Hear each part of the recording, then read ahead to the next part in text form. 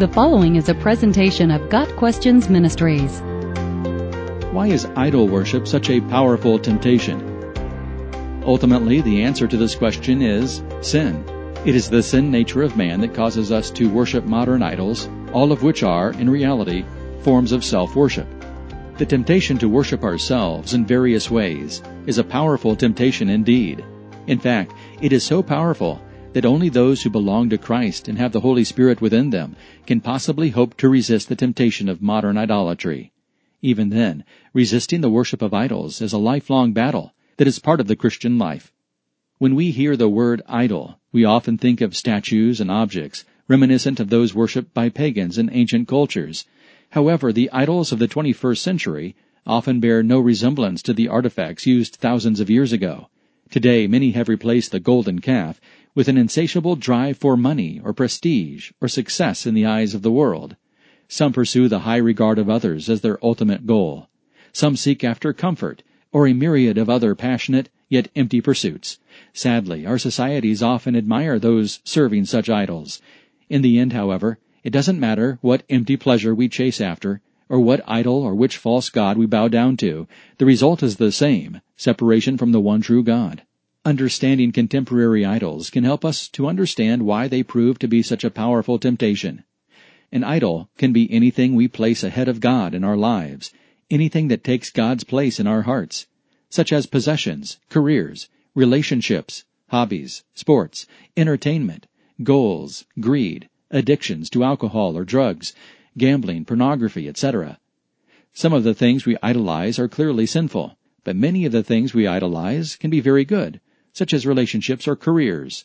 Yet Scripture tells us that whatever we do, we are to do it all for the glory of God, 1 Corinthians 10 verse 31, and that we are to serve God only.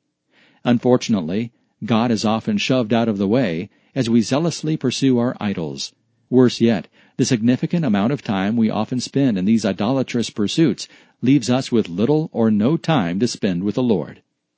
We sometimes also turn to idols, seeking solace from the hardships of life and the turmoil present in our world. Addictive behaviors, such as drug or alcohol use, or even something like excessive reading or television viewing, may be used as a means of temporarily escaping a difficult situation or the rigors of daily life. The psalmist, however, tells us that those who place their trust in this behavior will essentially become spiritually useless. Psalm 115, verse 8. We need to place our trust in the Lord, who will keep us from all harm. Psalm 121, verse 7, and who has promised to supply all of our needs when we trust in Him. We also need to remember the words of Paul, who teaches us not to be anxious about anything, but rather to pray about everything, so the peace of God, which surpasses all understanding, can guard our hearts and our minds. Philippians 4, verses 6 and 7. There is another form of idolatry prevalent today. Its growth is fostered by cultures that continue to drift away from sound biblical teaching. Just as the Apostle Paul warned us, for the time will come when men will not put up with sound doctrine. 2 Timothy 4, verse 3. In these pluralistic, liberal times, many cultures have, to a large degree, redefined God. We have forsaken the God revealed to us in Scripture, and have recast Him to comply with our own inclinations and desires, a kinder and gentler God, who is infinitely more tolerant than the one revealed in Scripture, one who is less demanding and less judgmental, and who will tolerate many lifestyles without placing guilt on anyone's shoulders.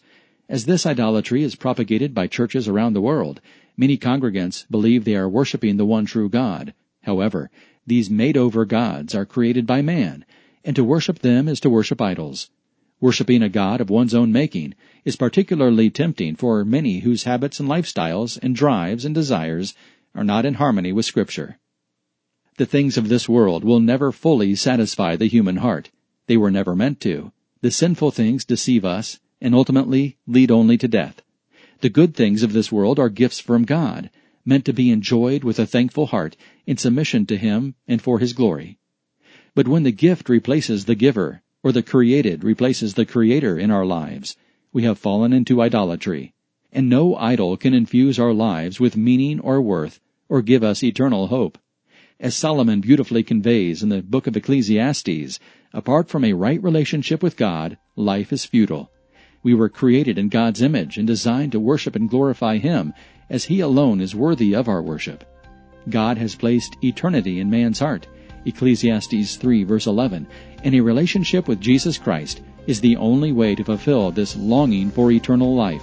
All of our idolatrous pursuits will leave us empty, unsatisfied, and ultimately on the broad road that most people take, the one that leads to destruction. Matthew 7 verse 13. Got Questions Ministry seeks to glorify the Lord Jesus Christ by providing biblical answers to today's questions. Online at gotquestions.org.